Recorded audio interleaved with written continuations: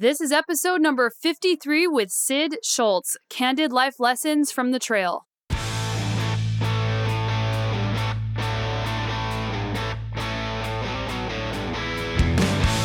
Welcome to the Sonia Looney Show. This is a podcast about how to live a high-performance life, spanning the subjects of mindset, inspiring stories, and plant-based nutrition. It comes from this idea of that we set these benchmarks. When I achieve this, I'll be this kind of person. And I think you have to sort of separate those things. You have to say, when I achieve this, I'll have achieved this thing. That's it. That's all that it is.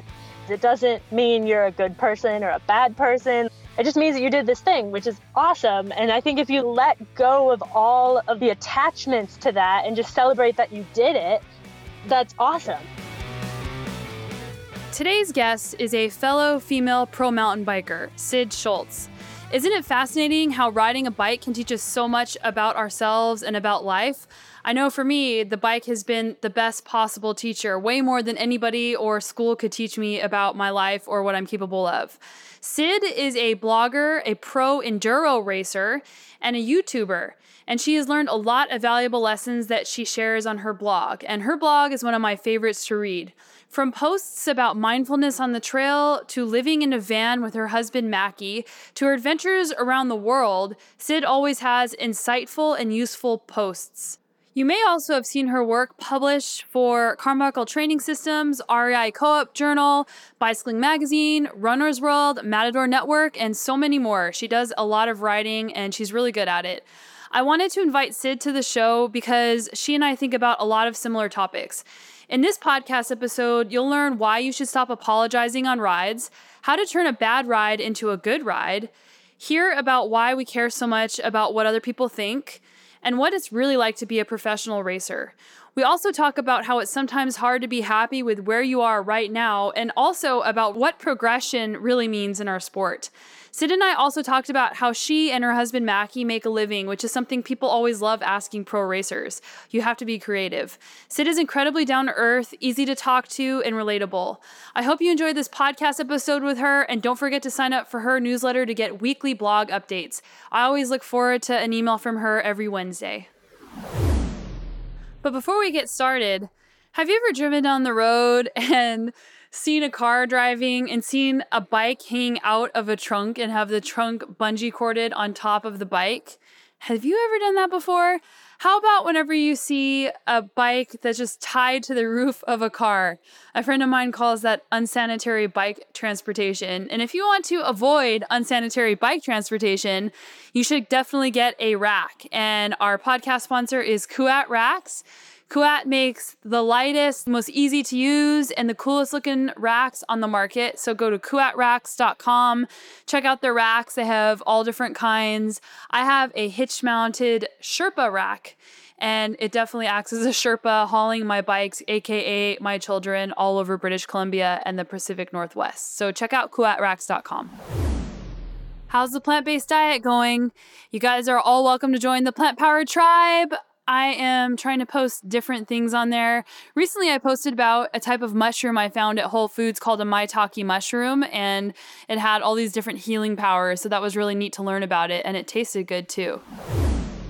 Do you want to go on the ultimate mountain bike vacation with me?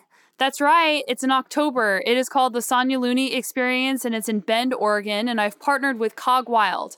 Cog Wild is a friend of mine. They are a tour company, so they lead and guide rides the south of Oregon and maybe all of Oregon. But they're going to be doing the guided part of the rides. There's going to be different ride groups, so all ability levels are welcome. The rides will be up to 3 hours long. We'll be doing yoga. We're going to eat great food. There's even going to be a brewery tour, and I'm also going to host a live podcast, which I've never done before, and do some speaking about some fun topics that you've heard a little bit about on the show. Thanks again for sharing the show with your friends, and I love you guys. Thanks so much for listening. So here we go. Here is Sid Schulz. Hey Sid, how's it going? I'm good. How are you? I'm doing well. So you're in, is it Moab right now? No, I'm actually in Boulder. So Oh, we were in Moab earlier in the week and then ended up coming to Boulder, and I'm seeing a physical therapist here because I'm having some knee issues. And yeah, better for Skyping. The internet actually works. I was a little worried in Boulder. I was like, it says I have 4G, but like I can't load Instagram. So yeah. So you guys basically live on the road, right? we do. Yeah, we are primarily full time in the van. It's kind of like some people are really purists about the full time van life definition. And we definitely spend some time in the winter with my family or go somewhere that we can like rent a house or something. We're not staying in it in the very cold weather, but we don't have a house anywhere else or we don't pay rent anywhere regularly. So yeah, van life. That's awesome. How do you decide where you're going to go next? Because you basically have an unlimited freedom with where you want to go. Yeah, it seems like that, but then it kind of like we look at a race schedule and we start pinning it down, and then by the time it's like April, we already know where we're going to be like almost every weekend. So it's kind of funny. Yeah, if you're a racer, you're basically a professional traveler because your entire life revolves around your racing schedule. And people are like, oh, let's plan something in 2 months. And basically, if you're a racer, you can't because you already have your entire summer plan and also part of your fall.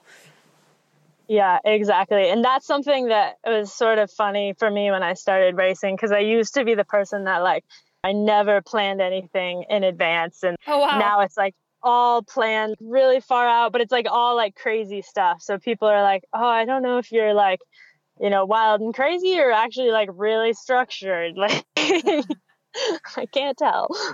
So why don't you tell everybody about how you got into racing and the type of racing that you're doing? Yeah, so I have been racing enduro, which is sort of a downhill discipline, but you generally ride your bike to the top of the hill, and then the race stages are downhill, primarily maybe some like short climbs. I started racing bikes when I was in college. Just I raced collegiate cross country, which I think is like a really common path, especially for like women who hadn't gotten into racing like at, age 12 or something. So I started collegiate racing. XC racing wasn't really for me. I just like had trouble getting into it, and like I'd like the courses that were a little more technical, but get kind of bored on the ones that were sort of like dirt roads. And then so my husband Mackie had raced cross country professionally for years, and in 2013 Mackie transitioned to racing enduro from racing cross country, and I was like, oh, this actually looks like way more fun. You get to like ride some of the trails that would never make it into like a standard XC race. I'm guessing this is like some of the appeal for you with like marathon stuff too, that you get to ride the trails that are cooler than the ones that are on like a 3-mile XC loop. So that was like really appealing to me. And basically I started racing enduro. I kind of just jumped into racing pro, and it's kind of funny. I started racing pro because I did one amateur season, and as an amateur in enduro, especially that year, like the logistics of the races were so bad that you'd end up waiting at the top of every stage for like 2 hours. Whoa. Like it was terrible. And I was like, screw this. I'm just going to, race pro so that I can be one of the first people to go. That was like pretty much the original motivation. And I got just like absolutely trounced in my first season of racing. Like I was crashing all over the place, and like I was just getting terrible results and really struggling with my headspace because I don't know what I expected. Like looking back at it, I'm like, well, actually you did pretty good. But at the time, I just thought I should be better than I was. So I struggled a lot with that and had to like really just like totally kind of reframe the way I thought about sport and like the mental aspect of it, and really embrace that to be like, why am I doing this? So I think I had to overcome that to like even make it, I think, to my second season of racing pro. I'm probably not the only person with that. I think like racing at the professional level is hard, even if it's like enduro and you can just like sign up for pro without any qualifications at all. Yeah, so where do you think these expectations come from? Because it is really common, and even in the amateur category, for us to think that we should be performing at a certain level and always be performing at that level. And for some reason, we just have really unrealistic expectations sometimes. So where do you think that comes from, or where did it come from for you? That's something I think I'm still figuring out, because I still find myself like going into things and just thinking I should be better than I am. I think, we're all kind of raised with this idea like that failure is indicative of something more than just not having the experience. Like, I think so many people, when you try something new, you're looking to like show quote unquote promise, or like, you want to some immediate success, like I think I always understood like, well, I want to work hard and like earn it, but like I also want to do sort of well right off the bat so that like I know I'm worthwhile or whatever. Yeah, so I think there's a lot of like junk in our heads to that degree where we just, yeah, I don't know. I'm curious to hear your perspective as well. Yeah, I don't know. I read a really interesting book, and it's called Mindset by Carol Dweck, and it's about fixed versus growth mindset. And a lot of that starts at a really young age. So, like, we're rewarded for our achievements, and people say, oh, you're so smart to a little kid, or you're so good, you're so talented. And we never really award or reward or talk about how hard somebody worked. We just reward somebody's achievement. So what that means is if you're not achieving at that level all of a sudden, then suddenly that means you're not smart. So it becomes this weird duality of mutually exclusive things, which aren't. So in her book, she talks about how to even talk to kids and how to say, you worked really hard on this, great job, instead of saying you're so smart.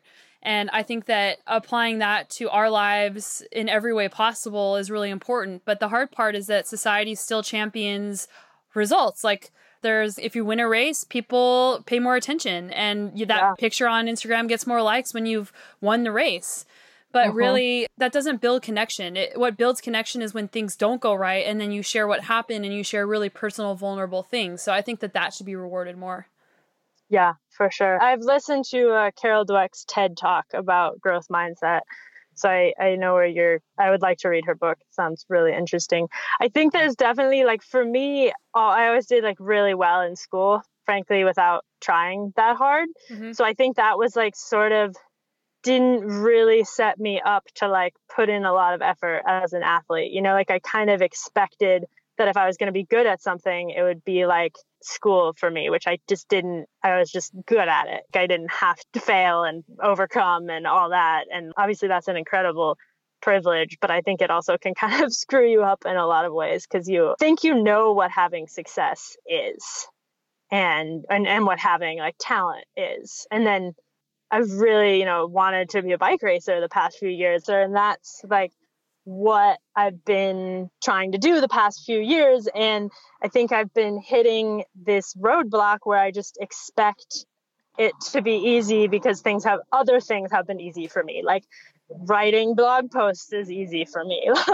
There's all sorts of stuff that's like come easily to me, but like racing mountain bikes has not been one of those things. Yeah, but I also think it's how we define success in what we're doing. So, and that's something that I struggle with too. It's like, was it successful if I didn't win, or was it successful if I came 10th place? So what are your personal metrics on how you're deciding what success is? But so that's one question. And then the second question is, how do you feel comfortable with that? Because if you're like, sweet, I was 10th place or 5th place or whatever, and then just being okay with that, like, how do you do that? Yeah, first of all, I think it's hard. For me, I think that's something that's finally starting to come together for me this year, that like really my only goal with racing is that I do want my race results to reflect where I actually am. Because I definitely I'm a bit of a head case with racing, and I've had a lot of races where it's like, I know I could have done better, and I know I didn't need to like do all the crashing that I did. And that's the hardest thing in the world. And I think obviously it's hard if that happens and you're also in last place. But like, honestly, like if I had a good race, like actually just did what I could do, like that to me is success right now. Because honestly, like I'm pretty happy with my life and like where I am. So if my race results are reflecting where I am, like how can I be upset about that? Like if you're happy with where you are in life. And that's obviously hard to come to terms with because I think there's always like this hope that you're like, maybe this time I'll just be like way faster than I ever have been in the past. Yeah. And, that's not usually what happens. What was the second part of your question? I got going there. Like, what steps did you take to feel comfortable with accepting what you received, or the result you received? Yeah. I mean, I think for starters, I'm not entirely sure I'm there yet, but I'm a lot closer than I have been in the past for sure. Like at Sea Otter this year, I was, I think, 14th or 15th. I don't know. I honestly didn't even spend that much time looking at the results, which is good for starters.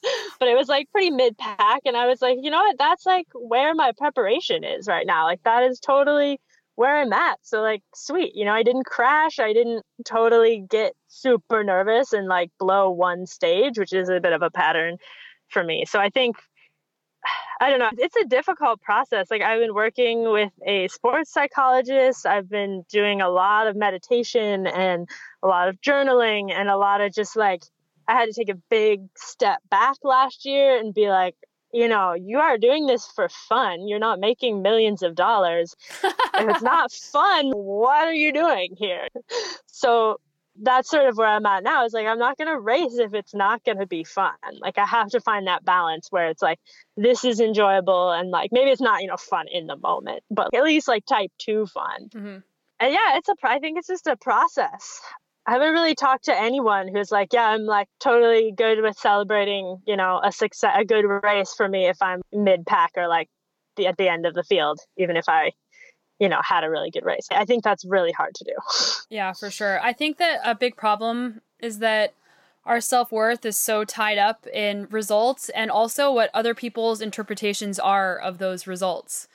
So I think it takes a lot of confidence, and I think it's a never-ending process of just being comfortable with where you're at and accepting where you're at, and also having self-compassion with where you're at.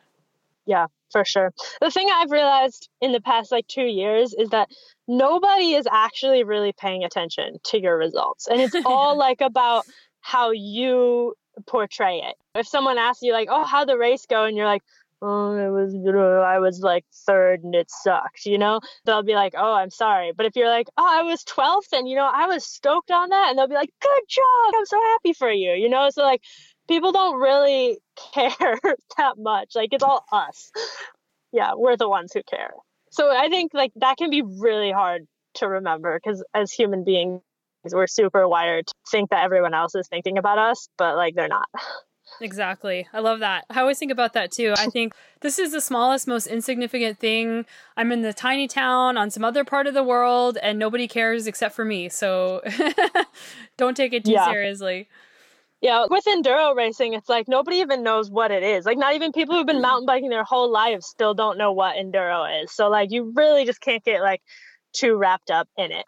Like yeah, I took a stab at it at enduro racing and I actually really loved it, but I did 3 enduro stage races in 1 year. And the first thing that I noticed immediately was that you're going to make mistakes. You're going to make a lot of mistakes and all of those mistakes compound. So if you're in the middle of a stage and you blow a corner or you crash or you get a flat tire, it's finding a way to not let that affect you for the rest of the day or even the rest of that stage because it's just really hard to let it go. So how do you let it go when you're in an enduro and like you start making mistakes? How do you stay present? That's something that I've gotten a lot better at. Like when I first started, like my first year of racing enduro, I'd have like a little crash and then I would just like fall apart.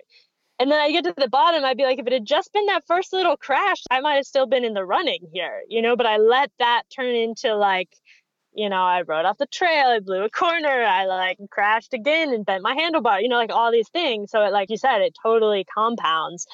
I think it's this mentality of, like you said, being in the present, but also just like not thinking about it. And the way that I've sort of worked on that with myself is I just put it off for later. Like if I do something really dumb and I'm upset about it, I just tell myself like, you can cry about it at the end of the stage. Like, and then by the time you get to the end of the stage, it's like, oh, that wasn't that bad. Like, it's fine, but you just don't start that process of like processing it or thinking about it or regretting it, like until later. And then obviously like, then at the end of the stage, you're like, okay, I'm going to think about this at the end of the race. When I like talk to my coach and like discuss how it went. And then by the time you get to that point, it's like, usually it's not, you've left the emotion out of it, which is what you need to do. Cause like that's what gets you in trouble. At least for me, it's not I mean, obviously I've had crashes that have ended my races, like, and that because I broke my bike or like broke my helmet, you know, and that's a totally different ballgame. But like what I think we're talking about here is like the little mistake and then that internal narrative that is just like, oh, I'm terrible, I suck, I'm never going to get good at this. Like, that's what you have to just like push it off till later. And to me, it's very helpful to be like later, because if I say like, oh, I can't think like that, then it fights back more, I think. Okay, so you have a cue that you use. For you, the word is later, whenever those ruminations of bad thoughts start coming out. Yeah. Or just like wait on it, like freak out later. Not right now. I think that's really great advice. Yeah. Because I think, you know, a lot of people would tell you to just like to not think those things. But when you are thinking them, it's like really hard to be like, no, I'm not, you know, like then it becomes this battle of wills.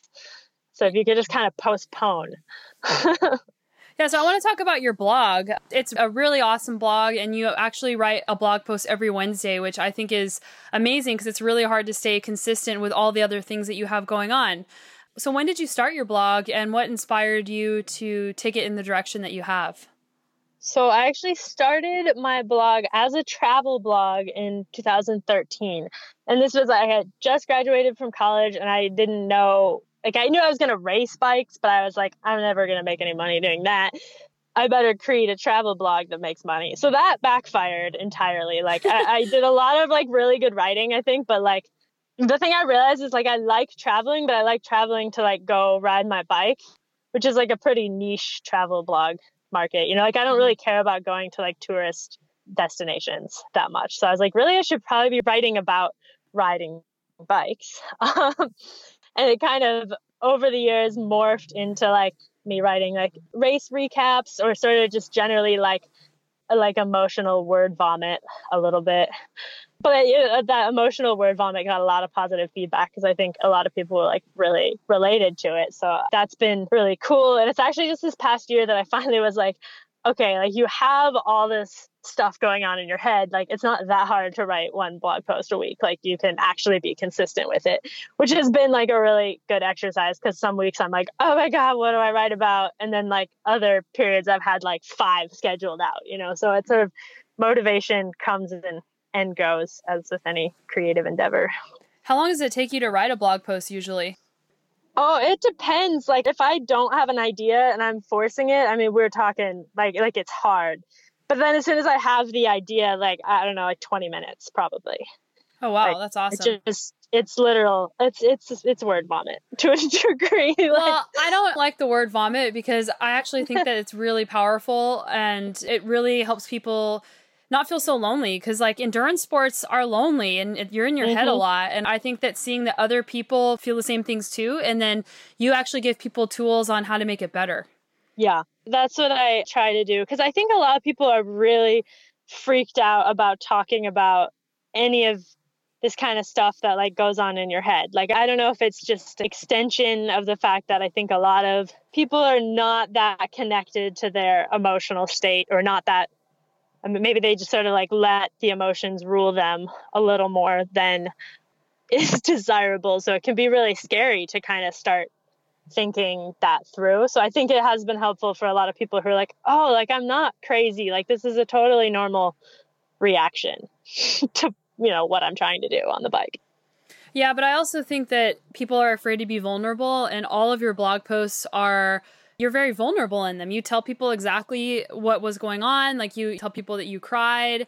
And I think it's really hard for people to share that. But once you start sharing that, it becomes addicting because you realize, wow, like people actually still like me for who I am, even whenever I'm being at my most vulnerable. And I think that's a really powerful tool that people can exercise.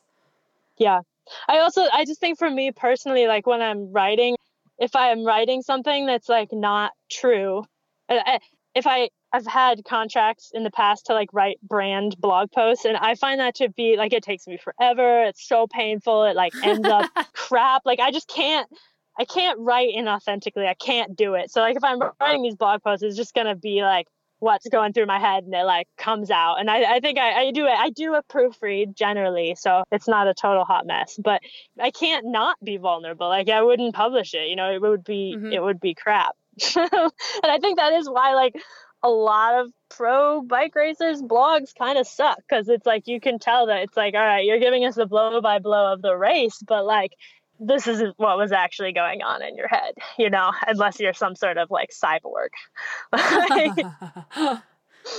Yeah. Well, I also think, though, that some people just don't understand that people want to hear the story of what somebody is going through. The story of the race and what happened play by play. They do that a lot in other sports. Like if you watch ESPN, they go play by play. They don't talk about how so-and-so felt when they missed their 3-point shot. That's just not how other sports are portrayed. So for some reason, cycling is not interesting whenever you talk about it play by play like you would in another sport.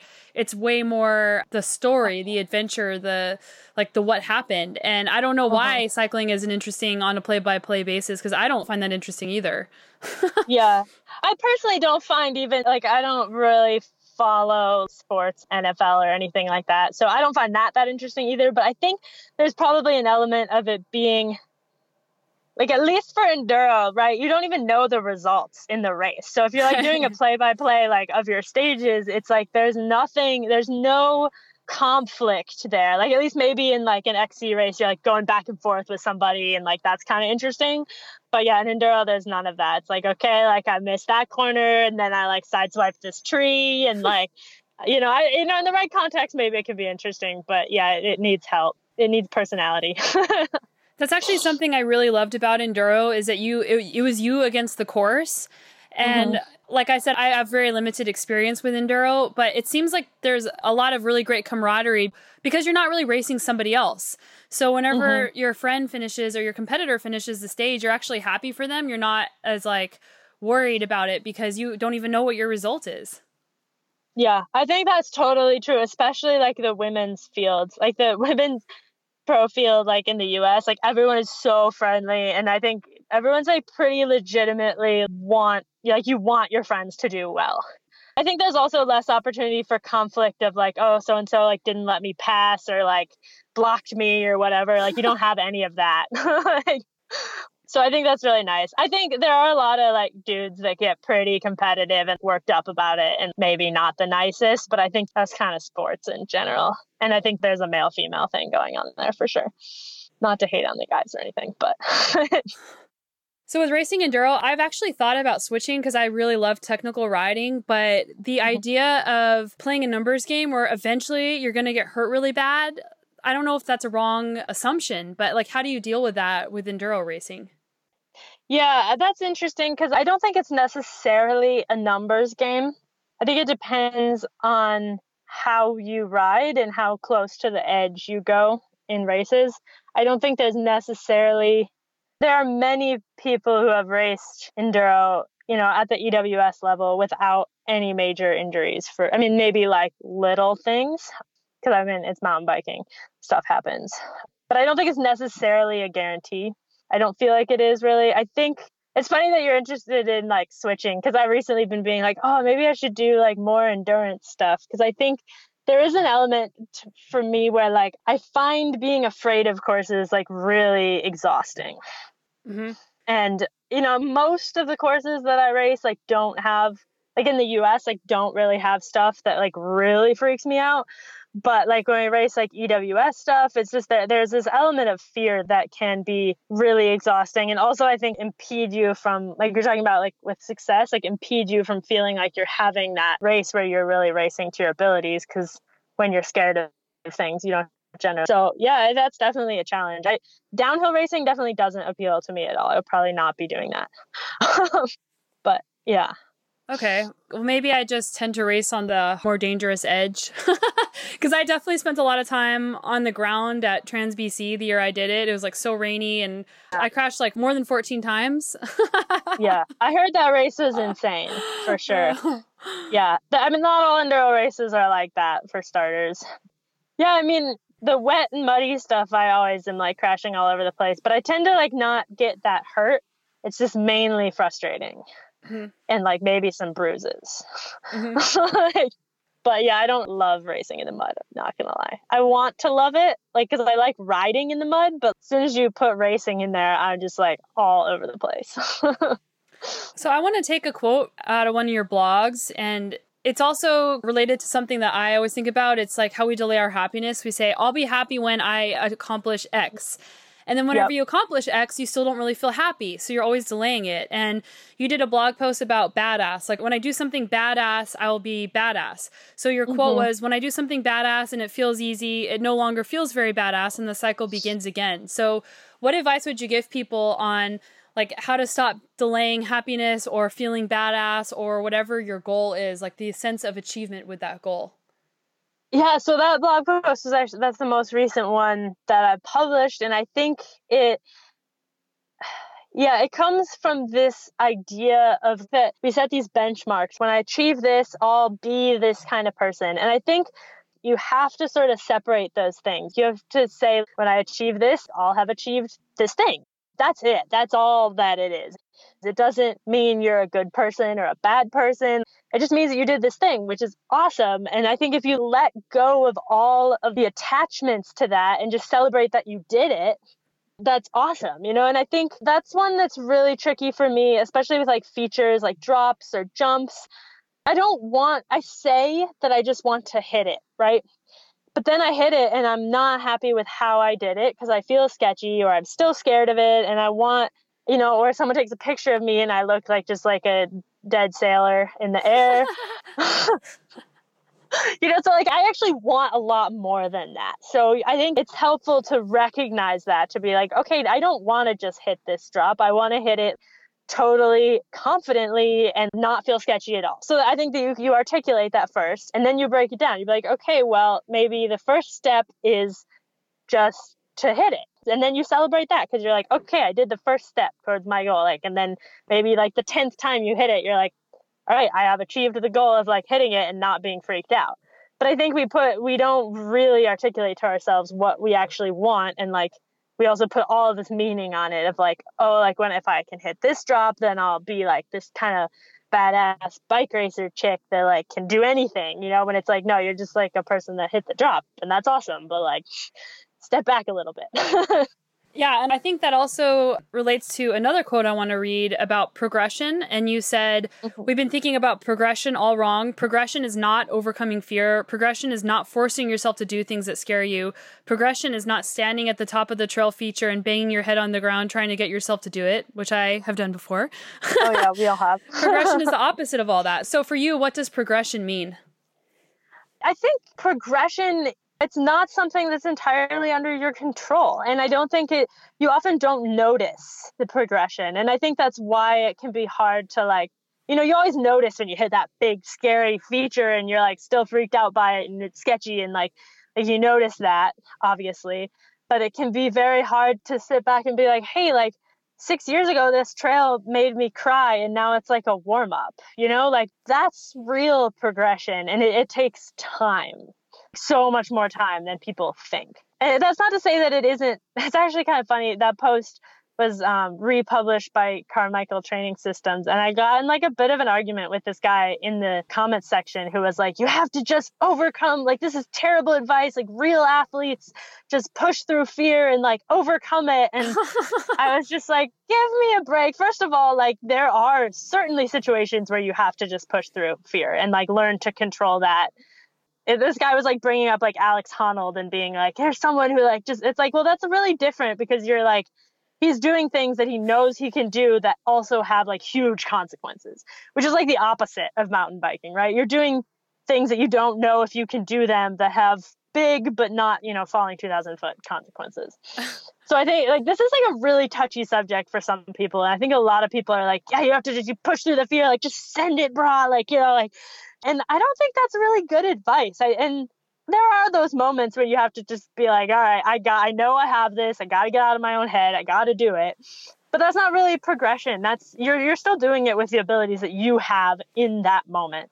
And progression is like 3 years later when you hit that drop and you're like, oh, it's so funny that I had that whole temper tantrum before I hit this the first time.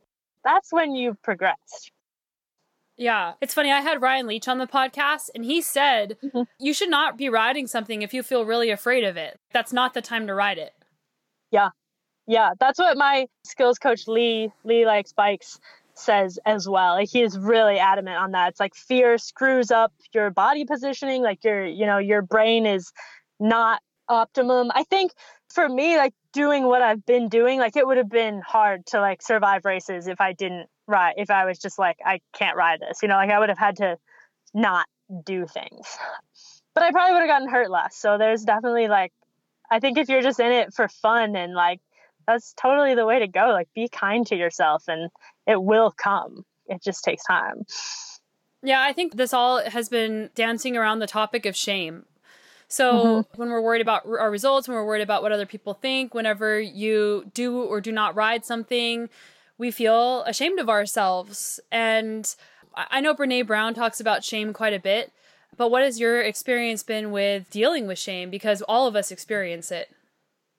Yeah, I think that was probably one of my biggest struggles my first year of racing, because I had this feel like I felt like there was this huge spotlight on me, and that everyone was talking about how I didn't deserve to be racing pro, which, like, maybe I didn't. Like, I probably really would have benefited from like racing amateur for a year, but like I said, I didn't want to wait in line, so I like forced myself up a category and then just like sort of suffered for an entire year, and like felt like everyone was like talking behind my back. And like, honestly, I don't think anyone was. I don't think anyone cared. Like, I don't think there was a single person that I was racing against, in retrospect. So like, we bring this on ourselves. Yeah, I mean, nobody, I guess this is a good way to put it. I have never been riding with someone, and if they're like, oh, I don't want to hit this jump, I've never thought anything ill of them for that, ever. I've never been like, oh, you're not living up your potential. Like, oh, like, you should be able to do this. I've always just thought like, oh, cool, you're making a good decision. On the flip side, I have ridden with people who frankly like ruin rides because they hurt themselves, because they don't know their limits. And you can see it coming a mile off. Like, there are people that I just won't ride with because I'm like, this is a train wreck waiting to happen. And like that I would much rather ride with someone who knows their limits and like doesn't care what other people think and are like, I'm just not going to ride this. Like, it's like what I was talking about earlier with results. If the face you put on it is what people see.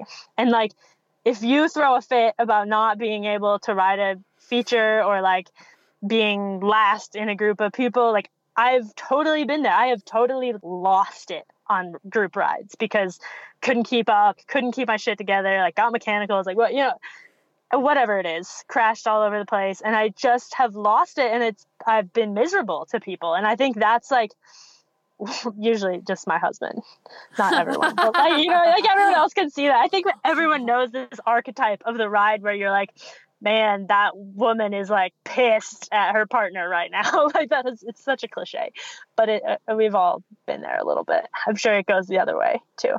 But then on the flip side, I've also had rides like when I've been able to get my head way behind everyone and like legitimately slowing people down. Like, I went on this moto group ride. Like, I don't know what I was thinking. Like, it was ridiculous. Like, it was so over my head, but I just like realized that it's like, I can throw a fit and like slow everyone down more, or I can just try to keep my act together as long as I can to get to a point where I can like get the hell out of here, because I don't belong here and like I'm gonna get killed.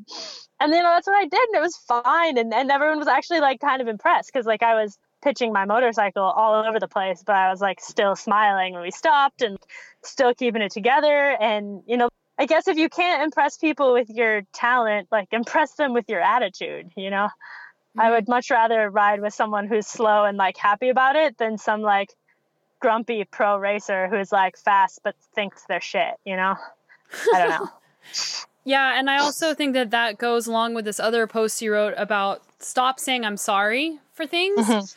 And it's funny because like I live in Canada now, and Canadians, this is a stereotype, but they apologize for everything all the time. And instead of saying excuse me, they'll just say sorry or just sorry. And I've started doing that. So whenever I read that post, and I have been on group rides where I apologize because I'm not keeping up, or I'm choosing not to keep up, or whatever. So tell us about that, like how to stop saying I'm sorry, how to stop apologizing, and what you do instead. This whole idea came to me out of a comic on, I think it was like boardpanda.com. They have this little comic so it's like, instead of saying sorry, say thank you. And it's like, if you're late, like say thanks for waiting. And I can't remember what else is on there, but it's like, I was like, wow, that makes so much sense. Like, and that totally applies to riding bikes. Like, if you're slow, like, yeah, you can apologize, but you're putting it all on yourself at that point. And if instead you're like, thanks for waiting, like, thanks for taking care of me, thanks for like pushing my motorcycle out of a ditch, like you're just, all of these are positions I've been in, like, like then you're turning that narrative around, and your people will feel good about themselves for helping you and waiting on you, and like they probably didn't mind in the first place. And when you're apologizing, especially if you're apologizing a lot, it sort of sours the mood of the ride, because I think there's this need that when you're saying like, sorry, I'm so slow, like you're kind of putting this awkward pressure on people to like assure you that you aren't slow. And like, that's fine the first time, but like by the 10th time, like, and I've been on the opposite side of this too. Like by the 10th time, you kind of just want to shake the person and be like, shut up and keep riding. Okay. Like, you're doing fine, but like, I don't want, like, like, let's just keep going. Like, and it's really exhausting to have to feel like when someone's apologizing to you, to have to feel like you have to like take care of that, their ego to a degree. And if you're able to let go of your own ego and be like, thank you so much, like, I really appreciate this, I realize I'm in over my head, like, what can I do to get myself out of this situation? People are really grateful for that, because like nobody wants to bring someone on a group ride and like leave them out there for dead. I think when you're having a really bad ride, at least for me, like I get, you get a little dramatic, and you're like, you kind of just are like, what if I just stopped here and like was eaten by vultures, like that. And sometimes you hope that happens too. Totally. And you kind of like, there's this awful part of you that kind of wants everyone else to feel bad that they put you in this situation, which is bullshit, because you put yourself there. Like every time I've gotten myself into this, it's not because someone's been like, maybe there were people who are like, yeah, you'll be fine, but like, sure, they were wrong. Like, whatever, that I still decided to come, and I still decided to do this. So like, I have to take responsibility to get myself out of the situation, or just, keep going and get to the end of the ride, or if it's all in the mental, if it's all in the headspace, like turn that shit around and ride your bike. It's possible. It's hard, but it is possible to turn around a really crappy ride. Like, it can happen. Yeah. Can you give people 3 things they can do if they're having a bad ride to turn it around and actually make it fun? I think mindfulness and meditation is really helpful for this, because I think it teaches you to stop those negative feedback loops that are going on in your head and just sort of step out of it. And sometimes you have to sit down on the side of the trail and like cry your face off. Like, sometimes you have to do that first. Like, that's okay. If it's one of those days, like sometimes you have to do that first. But then you have to get up and you have to be like, okay, you have to make a plan. Sometimes I've done things like, okay, this is when I'm hiking. I've done some races where you're literally hiking your bike for like 3 hours to one stage. That can be pretty discouraging. And there was, so I have a GPS Garmin. I have a Stages unit now. I had a Garmin for this race, and I would stop every 200 feet of elevation and like chill for a second. Like, and that, I was bonking like really hard. And so like hike up 200 feet. So it was elevation gain, so a little bit longer than 200 feet. Not that much farther. It was like literally walking up a cliff. And it just stop every 200 feet. And as you do that, like it starts to add up, and like you start moving, and you're making forward progress, which sometimes is all you can ask for if it's a really bad day. So letting go of that past and future thinking is huge, especially like in a race scenario. Like, I'm sure this is like a huge battle for an endurance racer too, is to be like worrying about like the next climb, or like that so-and-so is going to catch you from behind, or like all of this stuff, when really like probably you just need to like keep turning the pedals and just think about that. And like, if someone catches you, you deal with that when it happens, or like if this next climb is as bad as you think, you deal with that when it happens. And things are usually not as bad in the present as they are when they're like looming over us. Mm-hmm. Yeah, I think that's really great advice. So I want to switch gears a little bit. You mentioned you had started your blog as a travel blog to make money back in 2013. Yeah. And for those of us who are actually, working super hard, doing tons of different things to make a go of it as a racer. We know kind of what each other is doing to make money, but a lot of people look at a pro racer and they're like, how the heck do they make money? So can you talk to us about the things that you do to make a go of it as a racer and how you make an income? My husband and I we've created like a bit of a joint brand. So we work with a lot of sponsors together. Really helpful because we're sort of able to offer a little bit more together than either of us would be separately. So our main income right now is sponsorship. So we work with about 6 different brands of financial level. So basically, like, we have a contract with them. They pay us a set amount over the course of the year. And then all of those contracts look a little different. So some of them, it's just like, we use their gear and like show up at X number of races. Like others, we maybe write some, or like I write some blog posts, or like we do some videos for them, like basically content creation. With some companies, we do some product testing. So I think the thing with making a living as an athlete is to just be really flexible and like take the opportunities that come. You're not just, at least for us, like we are not just athletes. Like we don't, we're not on a factory team. We don't just like get to show up at the race and like have someone take care of all of our stuff. Like that's just not the reality. That would be and so crazy to have that experience. Like I just can't even imagine what that would be like.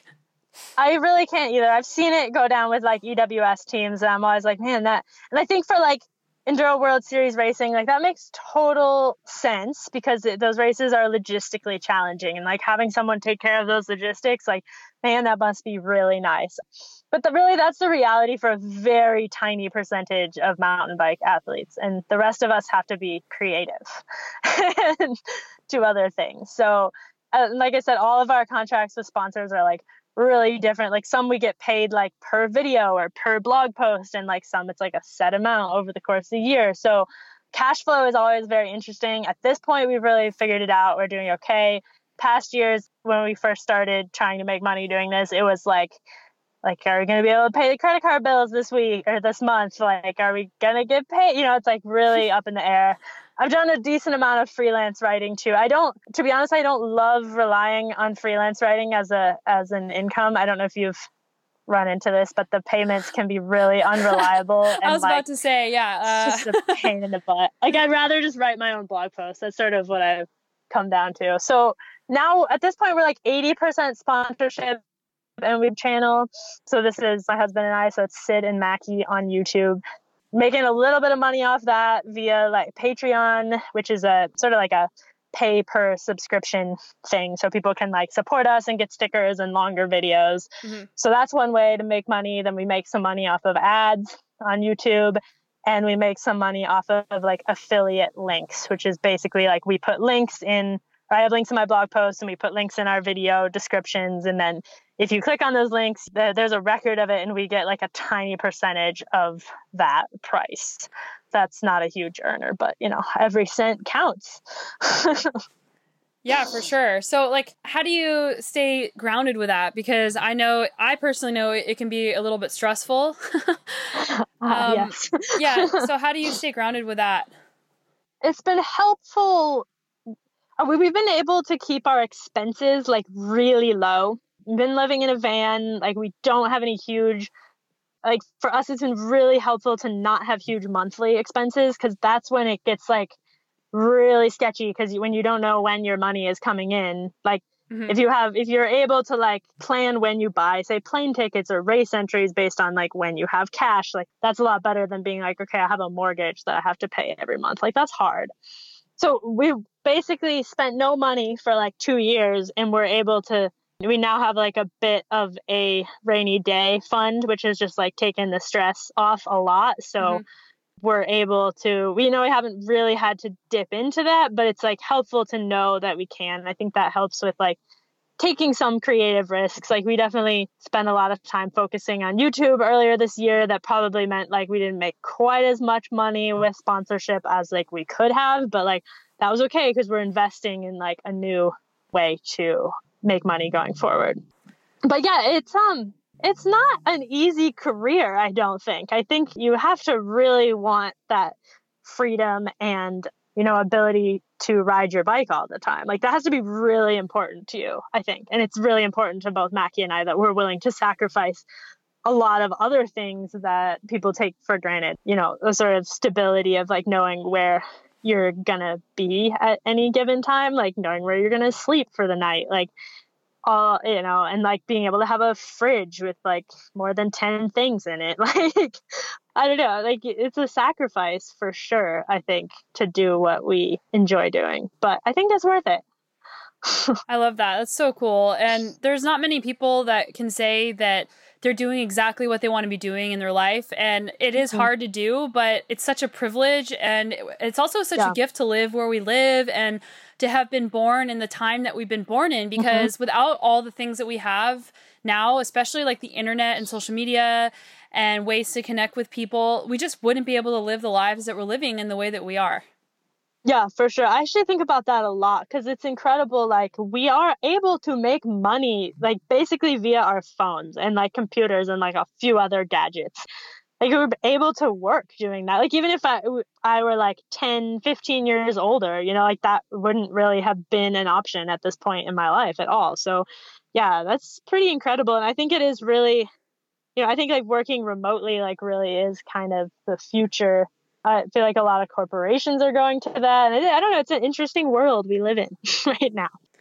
Cool. I think we should wrap it up at that. But where's the best place for people to find you and to connect with you?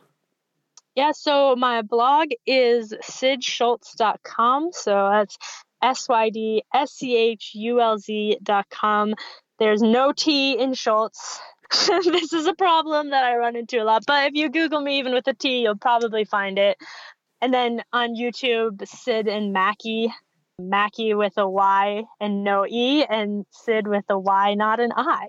So we both have like really difficult names to spell. So everyone's like, what's your Instagram? Like, well, here we go. You have a pen and piece of paper. But I'm sure you can put some links in there to help people out as well. Yeah, I will definitely link to all the places people connect with you. And I'll also link to the blog posts that we mentioned in the show notes, so people can read them specifically because you go into quite a bit more detail. Yeah, for sure. Cool. Awesome. Thanks so much for coming on the show. It was great to talk to you. And I would love to ride sometime. Like, let me know if you want to come up to BC and ride. I would love to. I don't think that's on the calendar for us this year, but like, we have only really been in BC for like Crankworks, which like doesn't count even. So I got to make it happen. Yeah. Awesome. Cool. All right. Thanks so much, Sonia. Thanks.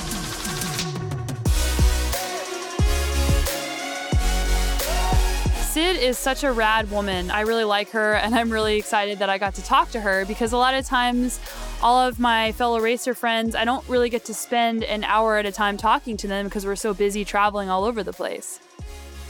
Make sure you sign up for Sid's newsletter and check out her website. She always has a lot of great insight to read, and all of her posts are super valuable, and I end up bookmarking them in my inbox because I like to revisit them sometimes. The Do Epic Shit Socks are live. They are ready. And it's been cool because people pre-ordered them. So I'm seeing people posting pictures wearing the Do Epic Shit Socks, seeing people wearing the effing magical unicorn socks. It's pretty fun. But I promise Moxie and Grit won't just be a profanity sock line. There's going to be some different socks coming out in the future that have different designs. And I also going to be adding some probably hats and shirts and even a cycling kit by the end of the summer. Lots to do, lots of design, lots of fun creativity to work on. If there are certain colors or certain designs that you guys are really interested in, I am always open to feedback. And I'm always open to feedback on this podcast as well. Sometimes I wonder about the length of it, if it's too long or if it's the right length, and if you want to hear more. So thanks so much for your feedback on the show, and thanks so much for leaving a review on iTunes. That really helps with the searchability of the show. And if you need help, all you have to do is open up iTunes, go to the show, and then click ratings and reviews, which is in the center menu, and then you can do it. And it takes 2 seconds. So thanks, you guys. Really appreciate that.